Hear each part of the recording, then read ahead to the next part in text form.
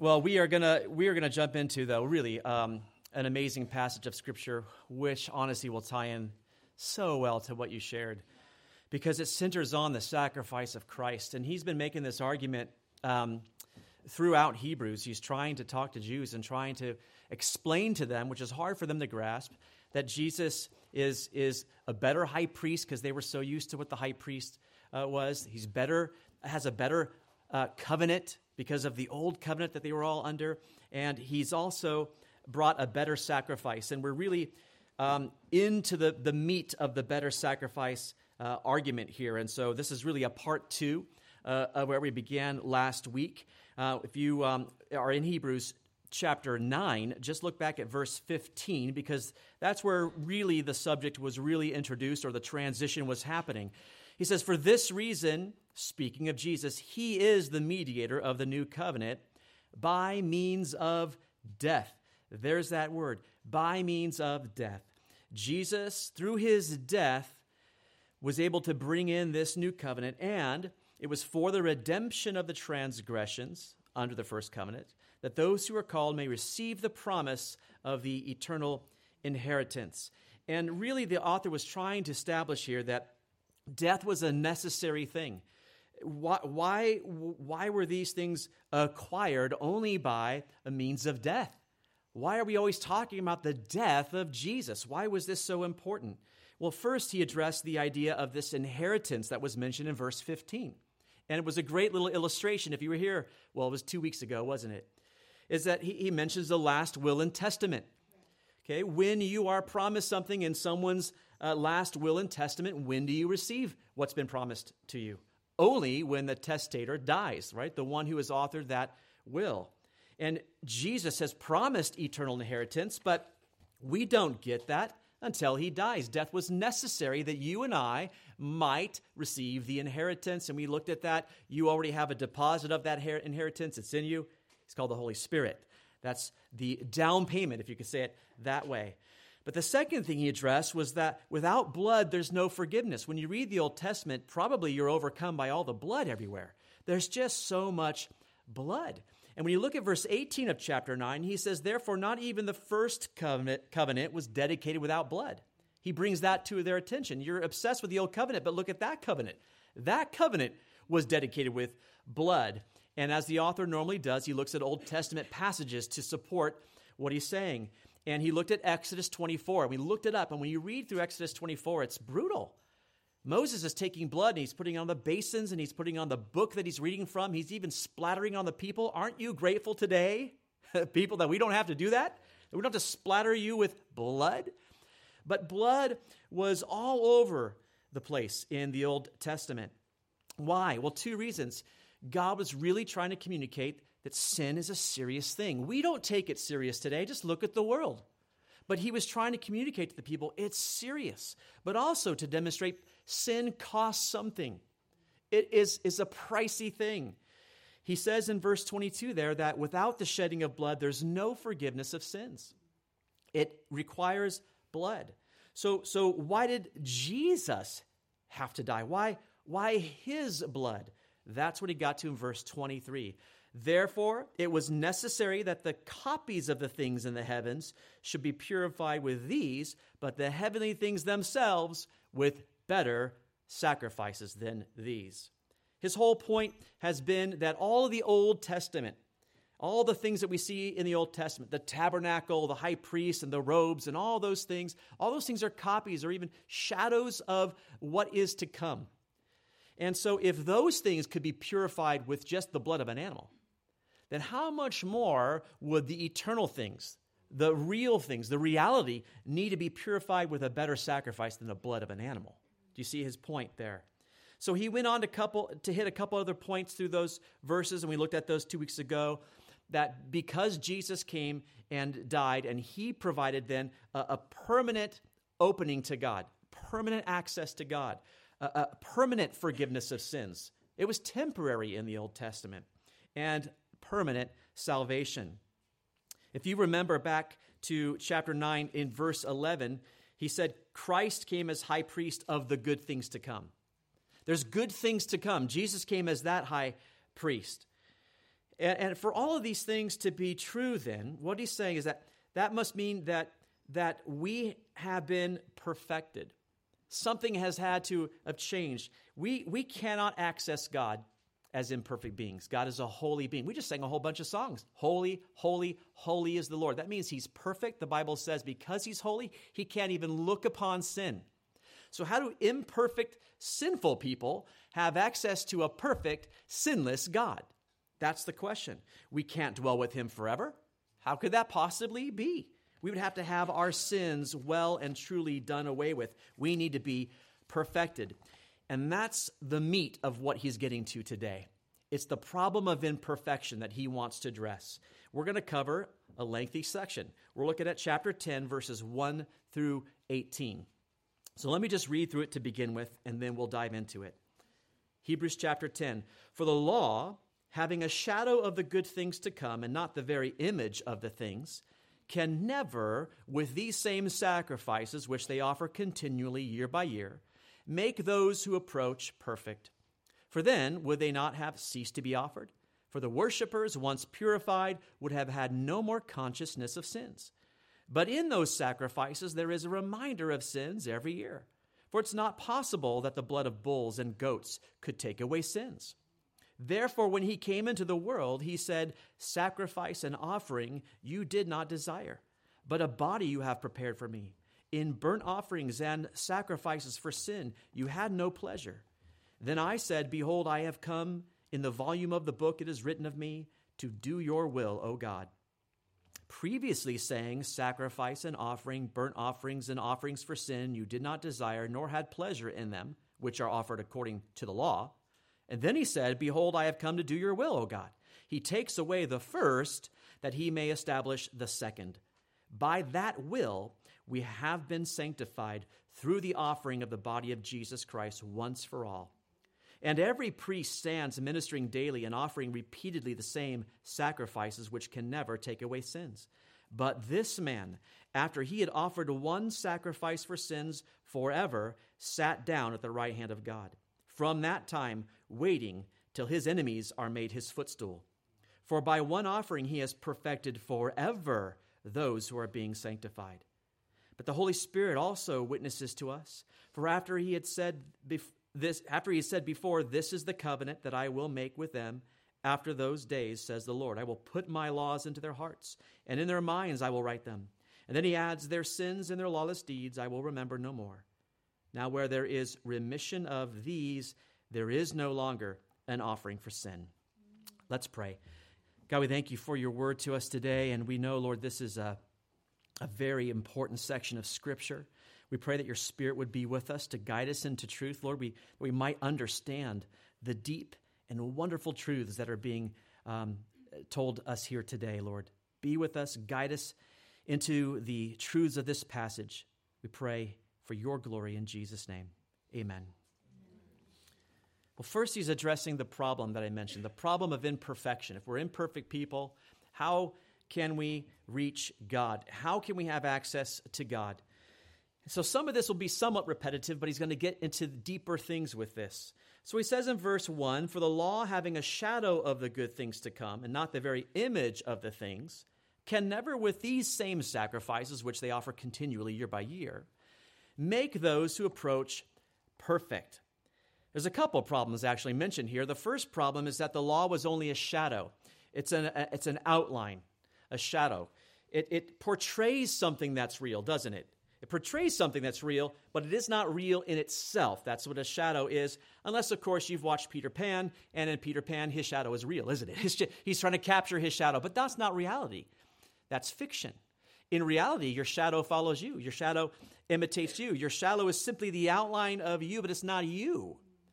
Now, shadow and image are both used here in this passage. Shadow and image are also used in a very well-known passage in Colossians, and I want to show it to you because I think it helps us understand the difference between the two. Shadow is just skiad. It means it's referring here to the Old Testament things, the rituals and the practices, okay? And in Colossians chapter 2, verses 16 to 17, he uses that word shadow. It says, let no one judge you in food or in drink or regarding a festival or a new moon or Sabbaths, which are a shadow of things to come. But the substance is of Christ. Everything he mentions there, that's all Old Testament stuff. The food had to be a certain way, didn't it? The drink had to be a certain way. The festivals that you had to go to, the Sabbaths that you had to observe. He says all those things, they were just a shadow of things that would come, of the reality. And then he tells us the answer. Well, then what is the reality? The substance is of Christ. Christ is the reality. Christ is the high priest, remember, of the good things to come. We looked at back in chapter 9. In Christ, then, we have the reality. There's real forgiveness, real access to God, real peace. But that law, that was only a shadow. And verse 1 says, it was the law that was a shadow of the good things to come, but not the very image of the things. Image is icon, is where we get icon from. Okay, an icon, that's a likeness, that's a figure. And that is referring to the reality. Colossians 1:15 uses that word image as well. Speaking of Jesus, he is the image of the invisible God, the firstborn over all creation. You see, Jesus himself is the figure. He is the likeness of God. Aren't you glad Jesus isn't a shadow? Right?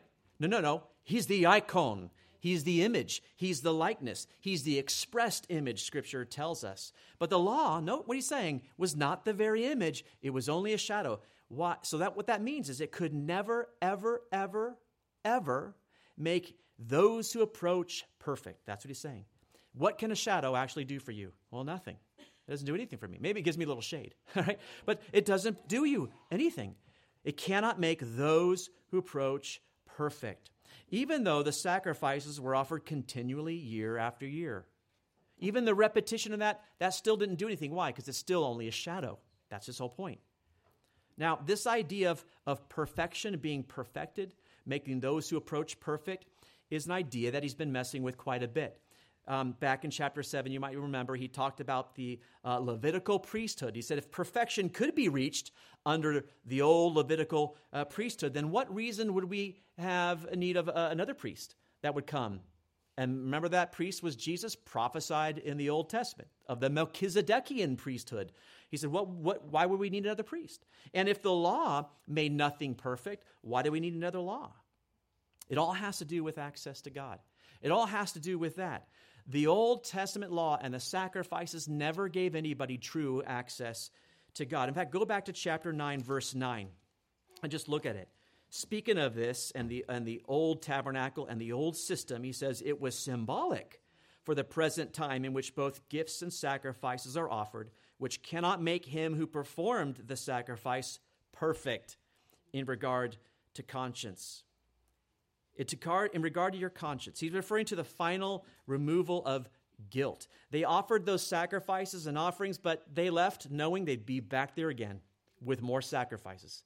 You never got rid of the guilt. You always knew, I'm a sinner, and I'm going to come and have to bring something again. And then next year with the Day of Atonement, I'm going to have to bring a sacrifice again. They were really never free from that.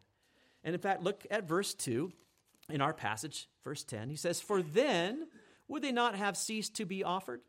For the worshipers once purified would have had no more consciousness of sins." Yes, if the Old Testament sacrifices did indeed accomplish perfection, well, then he says two things would have happened. One, the sacrifices would have ended.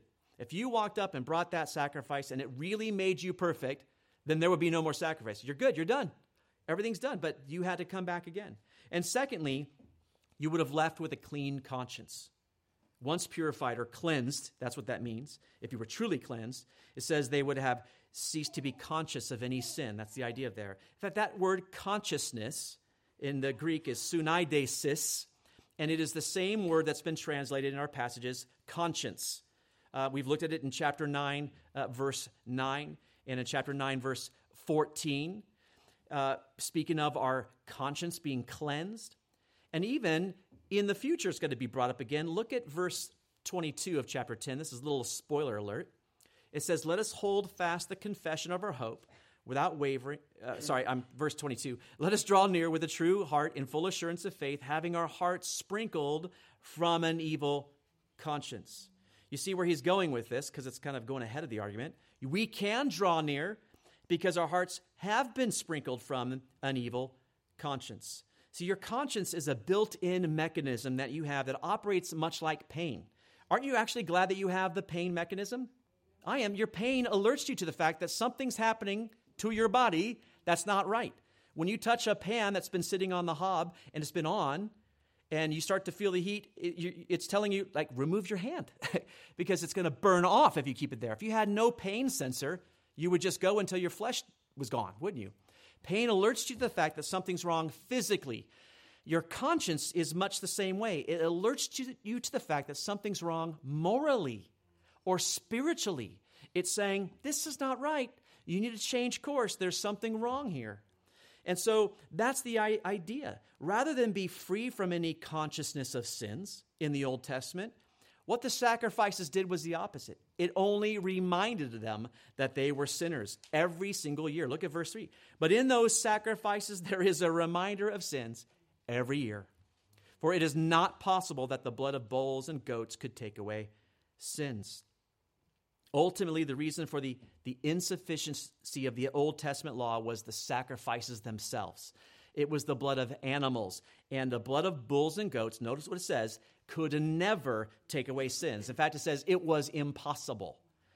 The author of Hebrews likes to use that word, donutatos. It's impossible. It's without strength. It's powerless. All the time we've seen that. Do you remember earlier in chapter 6, it talked about those who have received the heavenly gift, but if they fall away, it's impossible to renew them again to repentance. We were told in chapter 6, it's impossible for God to lie. And we'll see in chapter 11 that without faith, it's impossible to please God. Here, it's absolutely impossible. There's no power in the blood of an animal. There's nothing in it. It has no ability to forgive your sins. And here's the thing. The people knew that. I don't know if you're aware of this, but it's all through the Old Testament. People knew that. You might remember King David. He wrote this psalm in Psalm 51, verses 16 to 17. Speaking to God, he says, "For you do not desire sacrifice, or else I would give it. You do not delight in burnt offering. The sacrifices of God are a broken spirit, a broken and a contrite heart. These, O God, you will not despise." You see, David understood what was really at the heart of this thing. The heart. You see, they just became routine. The sacrifices became a routine. People brought these things as an act. Okay, God wants us to do that, but without an obedient heart, without a willing heart, without a contrite heart. And so what happened that even the temporary covering of sin, that's what those were meant to do, is just cover sin temporarily, even that was lost. Even that was not accomplished because it lost its symbolic value. You say, well, what do you mean? You mean their sins weren't temporarily covered? Well, God judged them, didn't he? He sent the Assyrians to take them into captivity. He sent the Babylonians to take them to captivity. Even temporarily, the covering was lost to many of them because they failed to do that in real obedience. It just became a routine thing. Remember, even King Saul thought this way. He was given a direct commandment by God, and he disobeyed, but then he went and made a sacrifice. And so Samuel the prophet had to go to him and tell him, has the Lord as great a delight in burnt offerings than in obeying him? He says it's better to obey. That's better than a sacrifice.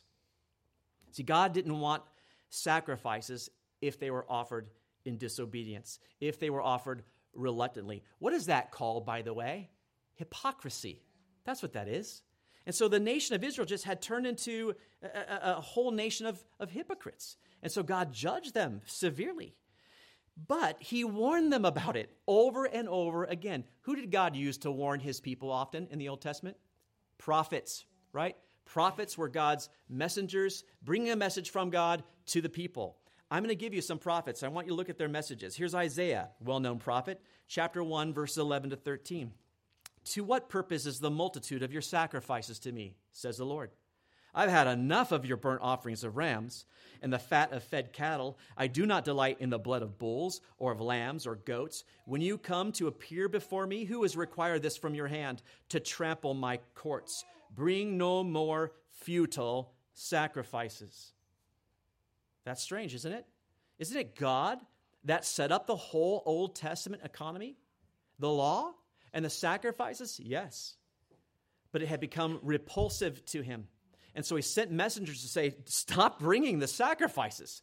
I don't want any more. I'm sick of it. He used Hosea as well. Hosea 6:6, for I desire mercy and not sacrifice, and the knowledge of God more than burnt offerings. You're missing what I really want out of this. I want a relationship. I want you to know me. In fact, he was saying, you don't care about me. You don't want a relationship with me. He used the prophet Amos 5:21. I despise your feast days, and I do not savor your sacred assemblies. Though you offer me burnt offerings and your grain offerings, I will not accept them, nor will I regard your fattened peace offerings. Take away from me the noise of your songs, for I will not hear the melody of your stringed instruments, but let justice run down like water and righteousness like a mighty stream. You see, it was improper worship. He didn't like any aspect of their worship. I don't want the offerings. I don't even want the songs. Can we do that today? Can we come to God reluctantly? Can we come to God with hearts that aren't really prepared to worship him? We can. Church is full of hypocrites. We can come and put on a face and put all these things in front and say, oh, I am worshiping you, God, but he knows the heart. He says, I hate it. I don't even want it. Don't sing a song if you don't mean it. He wants our hearts, folks. You can sit in chairs on Sundays for years, 20, 30, 40, 50 years, but he's never had your heart. Then it means absolutely nothing. He says things like, I hate, I despise, I don't want it. Probably the most well-known comment comes from the prophet Micah. In Micah chapter 6, verse 6, he says, with what shall I come before the Lord and bow myself before the high God? Shall I come before him with burnt offerings, with calves a year old? Will the Lord be pleased with thousands of rams, 10,000 rivers of oil? Shall I give my firstborn for my transgression, the fruit of my body for the sin of my soul? He has shown you, O man, what is good. What does the Lord require of you? But to do justly, to love mercy, and to walk humbly with your God. Do you see what he does there? It's this progression. I could bring a goat. Oh, I could bring lots of them. I can bring 10,000 rivers of oil. I can go the extreme. I can offer my own child. Aren't I holy? I've given my own child to God. And he says, God doesn't want any of that. He says what he wants is that you would do justly, that you would love a mercy, and you would walk humbly with God. You can only do that if you know him. You see, it was never about the sacrifice, folks. It was always about the heart, and he didn't have the heart of his people. And so the point he's making here is that the animal sacrifices were never, ever going to provide what was truly needed. You would always have the problem of imperfection. So what was the solution for imperfection? Well, I'm glad you asked. That's what we come to in verse 5. Here's the solution. Therefore, when he came into the world, and by the way, who's the he that came into the world? Jesus. We've just transitioned here to the solution. Therefore, when he came into the world, he said, sacrifice and offering you did not desire, but a body you have prepared for me. In burnt offerings and sacrifices for sin you had no pleasure. Then I said, behold, I have come. In the volume of the book it is written of me to do your will, O God. As the author of Hebrews often does, because he's talking to Jewish folks, he gives them an Old Testament passage to back up what he's saying. This is Psalm chapter 40, verses 6 to 8. And in the psalm, in fact, you go ahead and turn there, but keep your finger in Hebrews. We're going to come back to it. But in Psalm chapter 40, when you read through it, it's clearly the words of David. It's from David. It's about David. And if you've been a Christian for any length of time, you hopefully have noticed this at this point, that you often read passages from someone like David. But suddenly it begins to change and you go, I don't think he's talking about David anymore. I think he's talking about somebody else. Many times in Scripture, we see an immediate person or a subject and then a different one. We see it all the time. In Psalm 40, it's clearly about David. But this New Testament author of Hebrews, mind you, he's under the inspiration of the Holy Spirit as well, attributes the words of David to the pre-incarnate Christ. He says that these were Jesus' words before he ever came to earth. And so what you have here, and this is amazing, it's a divine conversation between God the Son and God the Father. Which, when you would have read Psalm 40, maybe you never saw that. But the author of Hebrews says, oh, that's what this is about. Look to Psalm 40. Let's read it the way it's written there. It's verses 6 to 8. Notice what it says. Sacrifice and offering you did not desire. My ears you have opened. Burnt offering and sin offering you did not require. And then I said, behold, I come. In the scroll of the book it is written of me. I delight to do your will, O my God, and your law is within my heart. That's the actual psalm there. Notice there's a different phrase there in verse 6 than what we have in our passage, and maybe you noticed that. He put, my ears you have opened. Do you notice that there? If you go back to our passage in Hebrews, the quote's a little bit different. He says, but a body you have prepared for me. Now that phrase about the ears, in the literal Hebrew, it is, ears you have dug for me, which I actually like. It's a picture of the creation of man and God forming man. He's like, you actually dug out the canal of the ear for me. But what the author is trying to say here is something bigger. He wants to say, well, obviously the ear was made on man, but the ear didn't just float around, right? He put it on a body. So he's saying it was a whole body that was prepared. Now, the reason that he's bringing this up is because the subject is the Old Testament sacrifices. Remember this, okay?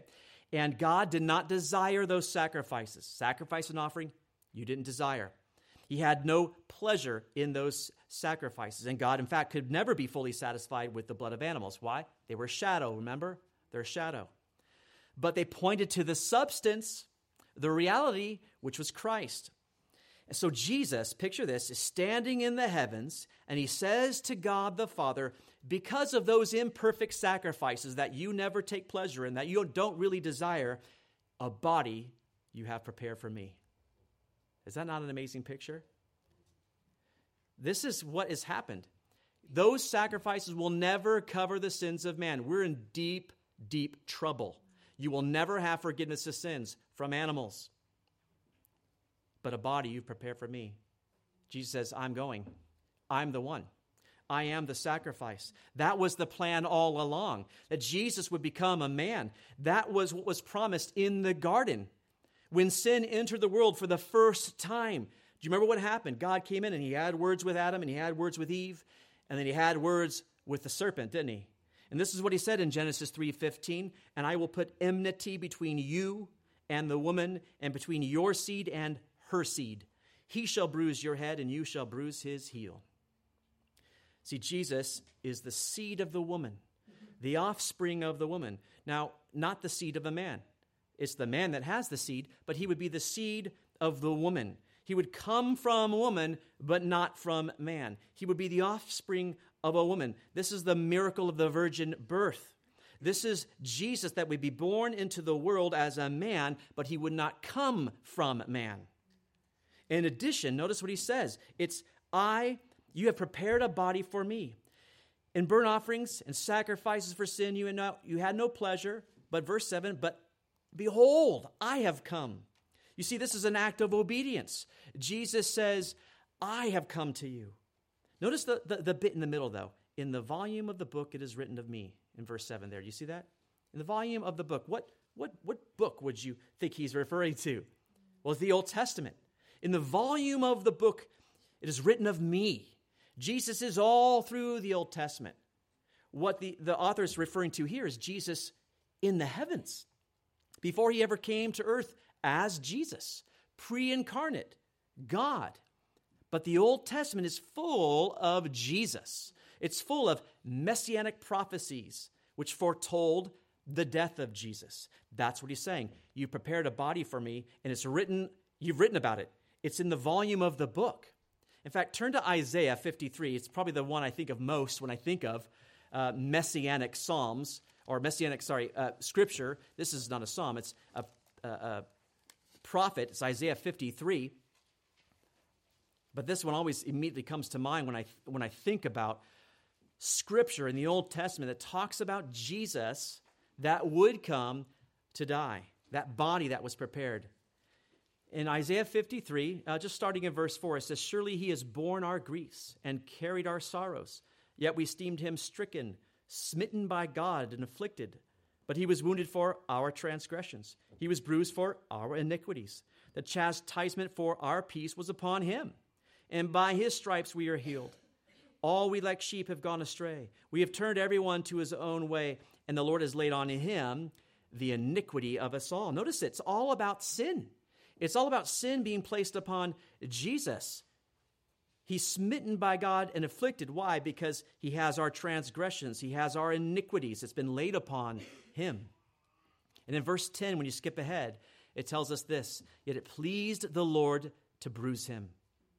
It pleased the Lord to bruise him. He has put him to grief when you make his soul, and here it is, an offering for sin.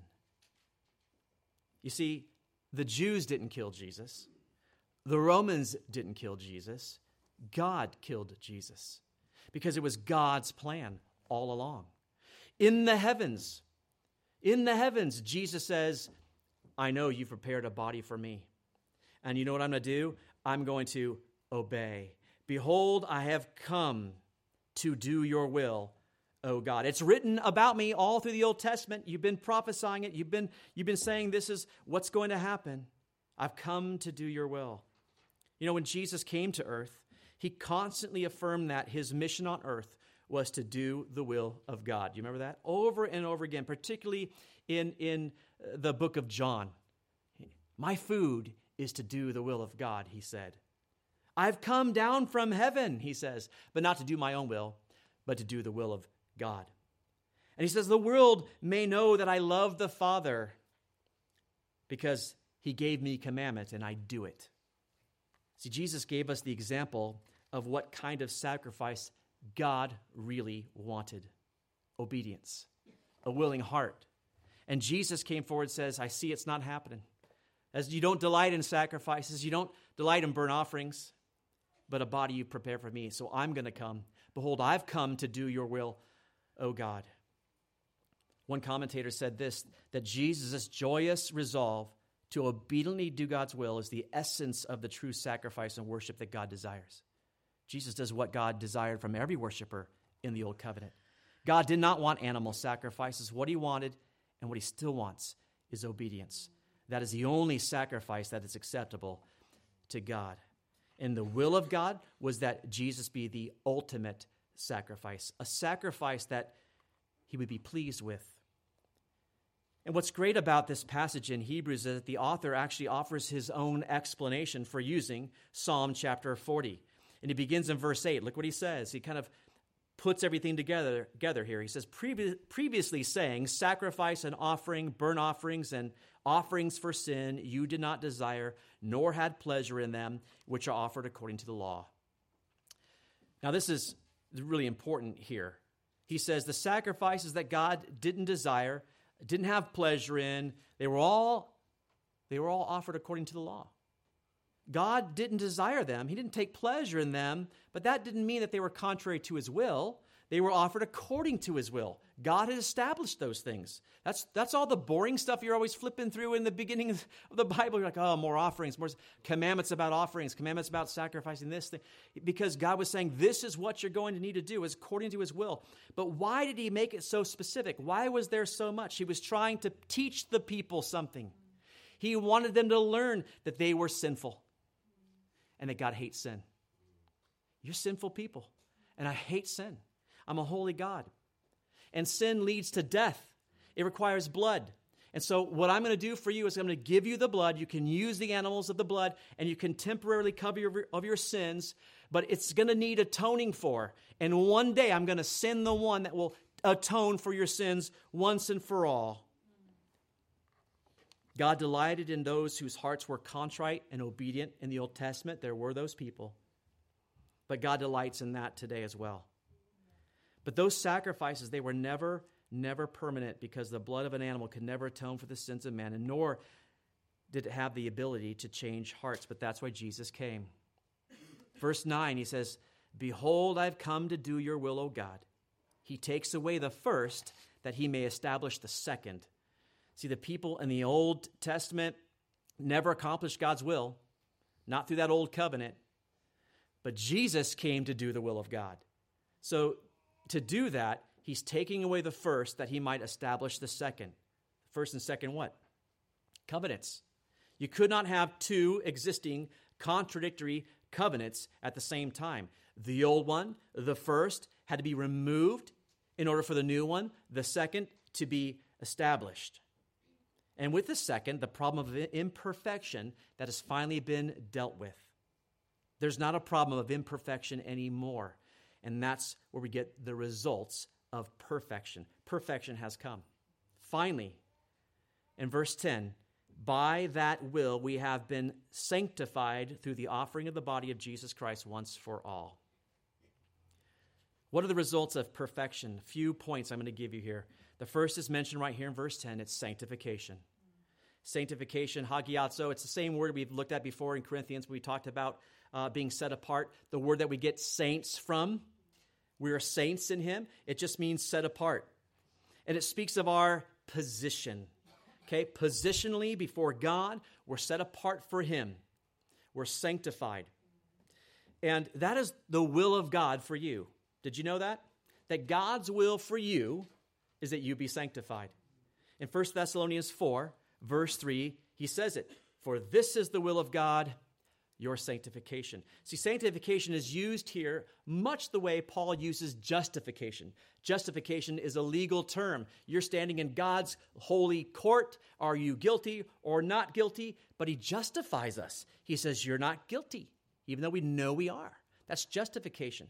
But sanctification is where he places us as a result of that justification. You're now set apart for me. Why? Because I just said you're not guilty. Because your sins have been paid for by somebody else. Amazing. These are the truths of the gospel. And when we understand them, we are humbled. There's where the humble heart comes, the contrite heart. I have nothing good in me. I know it. Just ask Jody. Right? But God has forgiven me of my sins and set me apart. I am sanctified positionally because of one act in one moment. Jesus made it possible for us to be permanently sanctified, secure. How can we be sure that we're permanently sanctified? How do you know that? Well, look at verses 11 to 13.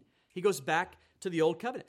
Every priest stands ministering daily and offering repeatedly the same sacrifices, which can never take away sins. But this man, speaking of Jesus, after he'd offered one sacrifice for sins forever, sat down at the right hand of God. And from that time, waiting till his enemies are made his footstool. How can I be sure that I'm permanently sanctified? Well, the old priests, they had to do the sacrifices all the time. You were always going back to the temple, bringing another animal, and they did it daily, and they did it year after year. But Jesus did it once, and then he sat down. I know we've made this point several times, but there were no seats in the temple. The work of the priest was never done, but when Jesus was done, he sat down because his work was done. Yes, he does something for us still. He intercedes for us. We talked about that. But here we're told that he is now just waiting. He's waiting till his enemies are under his feet. Now that's a reference to Psalm 110, verse 1. That was quoted back in Hebrews 1 many, many months ago. We looked at that. In Hebrews chapter 1, verse 13, he wrote this, "But to which of the angels has he ever said, 'Sit at my right hand till I make your enemies your footstool'?" Remember, he was making the argument that Jesus is better than angels. In the Jewish mind, angels are pretty high. And so he said, well, Jesus is even higher than angels. He said, did God ever say that to an angel? "Sit at my right hand till I make all your enemies your footstool." No, he didn't. But who did he say it to? Jesus, his son. And so Jesus is to sit to the side, the right hand of the Father, till all his enemies are made his footstool. Now let me ask you a question. Has Jesus already conquered his enemies, or is he waiting to conquer them? That's an interesting question, isn't it? Because there's the already and the not yet, isn't there, of all through Scripture. Can I just tell you that he's already conquered his enemies? It's done. In Hebrews chapter 2, verse 14, we're told he conquered the devil. "Inasmuch then as the children have partakers of flesh and blood, he himself likewise shared in the same, that through death he might destroy him who had the power of death," that is the devil. Jesus died on that cross, and by dying on that cross and rising from the dead, he destroyed the power of death that the devil wields, and therefore destroyed the devil. The devil has no power. Jesus said, I've conquered and overcome the world. In fact, he's also overcome the demons and the rulers of this world, the evil rulers of this world. It's a demonized world. But in Colossians chapter 2, verse 15, it says that he's disarmed the principalities and powers. He made a public spectacle of them. That word principalities is often used of the spiritual realm, the powers in the spiritual realm. So those powers and the powers that exist here on earth, they've been disarmed. He's overcome the world. And so his enemies have been conquered. Then what is Jesus waiting to do? What does it mean that his enemies are going to be under his footstool? It means this, that there's going to be a moment when all of his enemies will declare him Lord. He's conquered them, but they're still raising the fist. There's going to be a time where they're going to declare him Lord. In Philippians 2:10, and we actually sang a song about this today, it says this, that at the name of Jesus, every knee should bow, of those in heaven and those on earth, and of those under the earth. Do you see that? Every knee. He wants to cover all the realms. In heaven, on earth, under the earth, he says. Every knee is going to bow. And my question to you today is this. Have you declared him Lord? Have you bowed the knee to him? Because here's the truth, is that I just want you to see that word, every knee will bow. And so you have a choice. You can bow to him as his enemy. You'll be made to bow. You'll be forced to bow. Or you can bow to him as his child. The choice is yours. He will make his enemies his footstool, and he'll be right to do so because he is Lord of Lords and King of Kings. But wouldn't it be so much greater to willingly and lovingly bow the knee to Christ? Oh, I love you. Thank you for ruling me. You heard a wonderful testimony of someone who tried to rule themselves. Can I just tell you, it will never, ever work.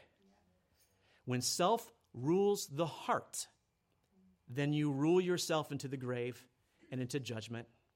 But Christ needs to rule the heart. Christ did a wonderful work in your life. Have you declared him Lord? As his child, we're promised this, that we then, if we've declared him Lord, we've been perfected forever, it says. Forever.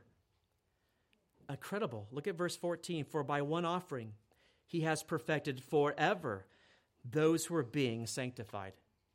Gosh, all those years of all these sacrifices, and nobody ever left perfected. They always left guilty. They always were reminded of that they're sinners.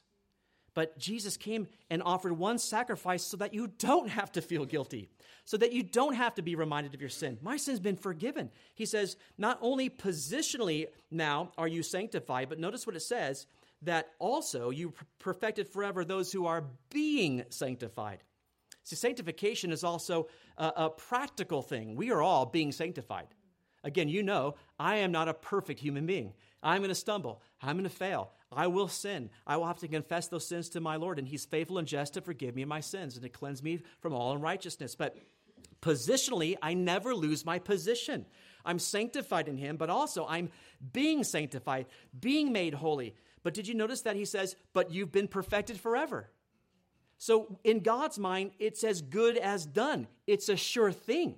He has perfected us. The final removal of guilt, that's been accomplished, and therefore we have full access to God. Salvation is complete. Incredible. Incredible. That's sanctification. Another thing we get is empowerment. Empowerment. Look at verses 15 to 16. But the Holy Spirit also witnesses to us, for after he had said before, this is the covenant that I will make with them after those days, says the Lord. I will put my laws into their hearts, and in their minds I will write them. This is great. The Holy Spirit testifies to you something else, that perfection has come, and it's come in the new covenant. The Holy Spirit testifies. Well, how does the Holy Spirit testify? Then he quotes Jeremiah 31, obviously written by the Holy Spirit. Jeremiah 31 is a lengthy passage that he quoted back in chapter 8. But the verse that he quotes right here, it was found in chapter 8, verse 10, if you want to look at it there. For this is the covenant that I will make with the house of Israel after those days, says the Lord. I will put my laws in their mind and write them on their hearts, and I will be their God, and they shall be my people. You see, this is used to support the promised new covenant. Back in chapter 8, he was saying there's a new covenant coming, and it's built on better promises than the old. Why are they better promises? No longer will you have to go and write God's law on tablets of stone. No longer do you have to write them across your foreheads on your doorposts to try to remind yourself to obey. Oh, it's right, I got to obey God's law. No longer do you have to put them on mountains and climb up the mountain to read, to remember. He said, instead, it's going to be in your heart. It's going to be in your mind. How is it going to be there? Through the indwelling Holy Spirit. Here's the wonderful thing. You can't do it on your own. You won't do it on your own. Christ does it through you. Christ did it through you. I heard a wonderful testimony from your lips yesterday to your sister who was saying, I don't know if I could even share my testimony before the baptism. I'm so scared. And Freya says, you won't share your testimony, but the Holy Spirit will. And that is true. You see, we have power from within. You are right. Maybe you're thinking, I hear all about the Christian life, and it just seems so hard. I can never do it. And I would say, you're right. You can't. I can never do it. I don't do it. Christ does it through me. We're new creations in Christ. And as new creations, you know what we have? We have entirely new desires. We just don't live for the things of the world. And that's not just because I've come to some, mindset of like, I now understand the meaning of life. It's the Holy Spirit. He's changed everything. There was a wonderful illustration that after the armistice of World War I, a preacher was walking outside of one of the devastated villages, and he noticed that the tree leaves were falling, but it was the middle of spring. And the leaves were just crumbling before him. And he looked up confused because they had survived the winds of autumn. They had survived the frosts of winter. And here there was not a stitch of wind, and these leaves were falling below. And he was trying to figure it out. He looked at that tree, and he noticed sap was running. And then he thought about it. He said, oh, that's right. There's something unseen taking place in this tree. From deep within the ground, nutrients are coming up through the roots and into the trunk of the tree and through the branches and out into the twigs, pushing off the deadness. And the preacher said this is the expulsive power of a new affection. That's what the Holy Spirit does in you. It's the expulsive power of a new affection. It's something that comes in and gives you brand new desires, and it just starts shaving off all the deadness from you. You have empowerment to live with the same purpose as Jesus did when he said, I have come to do your will, O God. You have the empowerment to live the Christian life. And finally, the third thing, you have forgiveness, real forgiveness. Look at verses 17 and 18. Then he adds, their sins and their lawless deeds I will remember no more. Now where there is remission of these, there is no longer an offering for sin. That's the final testimony from the Holy Spirit. The Holy Spirit testifies to these things. Again, Jeremiah 31, writing these verses. And the promise of the Scripture is that the new covenant would provide complete forgiveness. God would no longer remember sins. And naturally then, since he no longer remembers sins, there's no need for any further offering for sin. See, the new covenant was not really new at all, was it? But it was the fulfillment of the old. This really poses a huge problem for the Jewish audience that the author is writing to, but also for the Orthodox Jews today. They were celebrating the red heifers arriving in Israel, and it's just so disturbing to see that they're excited about the shadow. The shadow has come when the reality is already here in Christ. You see, they have the Old Testament, they believe the Old Testament, but the Holy Spirit has just given us Jeremiah. You cannot accept the teaching of Jeremiah and reject Christ. You can't. And you can't reject Christ. To reject Christ is to reject Jeremiah and the Holy Spirit of what he's shown us today. See, the Jews were in danger here in leaving the reality, leaving Jesus in favor of the shadow. I think it's worse today. I think people who reject Christ today don't even go to the shadow. They just go to nothing. They embrace nothing. Can I just ask, what if you don't receive what Christ has done for you, what is it you're going for? Christ came from heaven declaring, I've come to do your will, O God. Simple man's incapable of doing it. And he died on that cross, and he rose from the dead so that you and I could know complete forgiveness of sins. We have a renewed spirit, revived life in us. We live for purpose. In essence, heaven has been laid open at your feet. It's for all of us. Will you really turn from him from this incredible offer? And if you do, where do you go? I'm reminded of the words of Jesus' disciples. Many of his followers were leaving, and Jesus said to his 12, well, do you want to leave too? I mean, do you want to go? They're all going. Do you want to go? And it was Peter that said, well, to whom will we go? It's you that has the words of eternal life.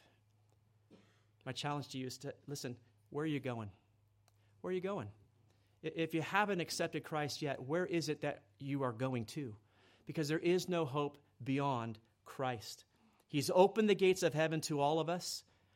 He's offered one time the sacrifice for sins, and you will know them no more because God knows them no more.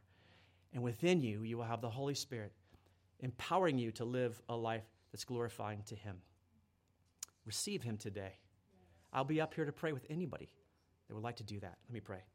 God, thank you so much for your word today. We thank you for this amazing chapter that explains to us so clearly, so perfectly from the Holy Spirit what Christ has done for us. We no longer need to go through some sort of ritual, some sort of practice. We don't have to have any kind of mantra. We don't have to count rosary beads. We don't have to do things to receive you. We just simply accept your offer, your free gift, to believe the fact that you died on that cross all those years ago so that I today would know true forgiveness and that one day I'll inherit eternal life with you. Lord, I pray that if there's anyone here today that has not made that decision, that you would remove the restraints from them today that hold them back from that. The fear, the doubts, the guilt of sins past, all those things, Lord, you will remove, that they might accept you, your gracious offer of forgiveness and of full and complete salvation today. We love you. We praise you for your word. In Jesus' name, amen. Amen. If you could stand and sing with us, we'll sing a closing song.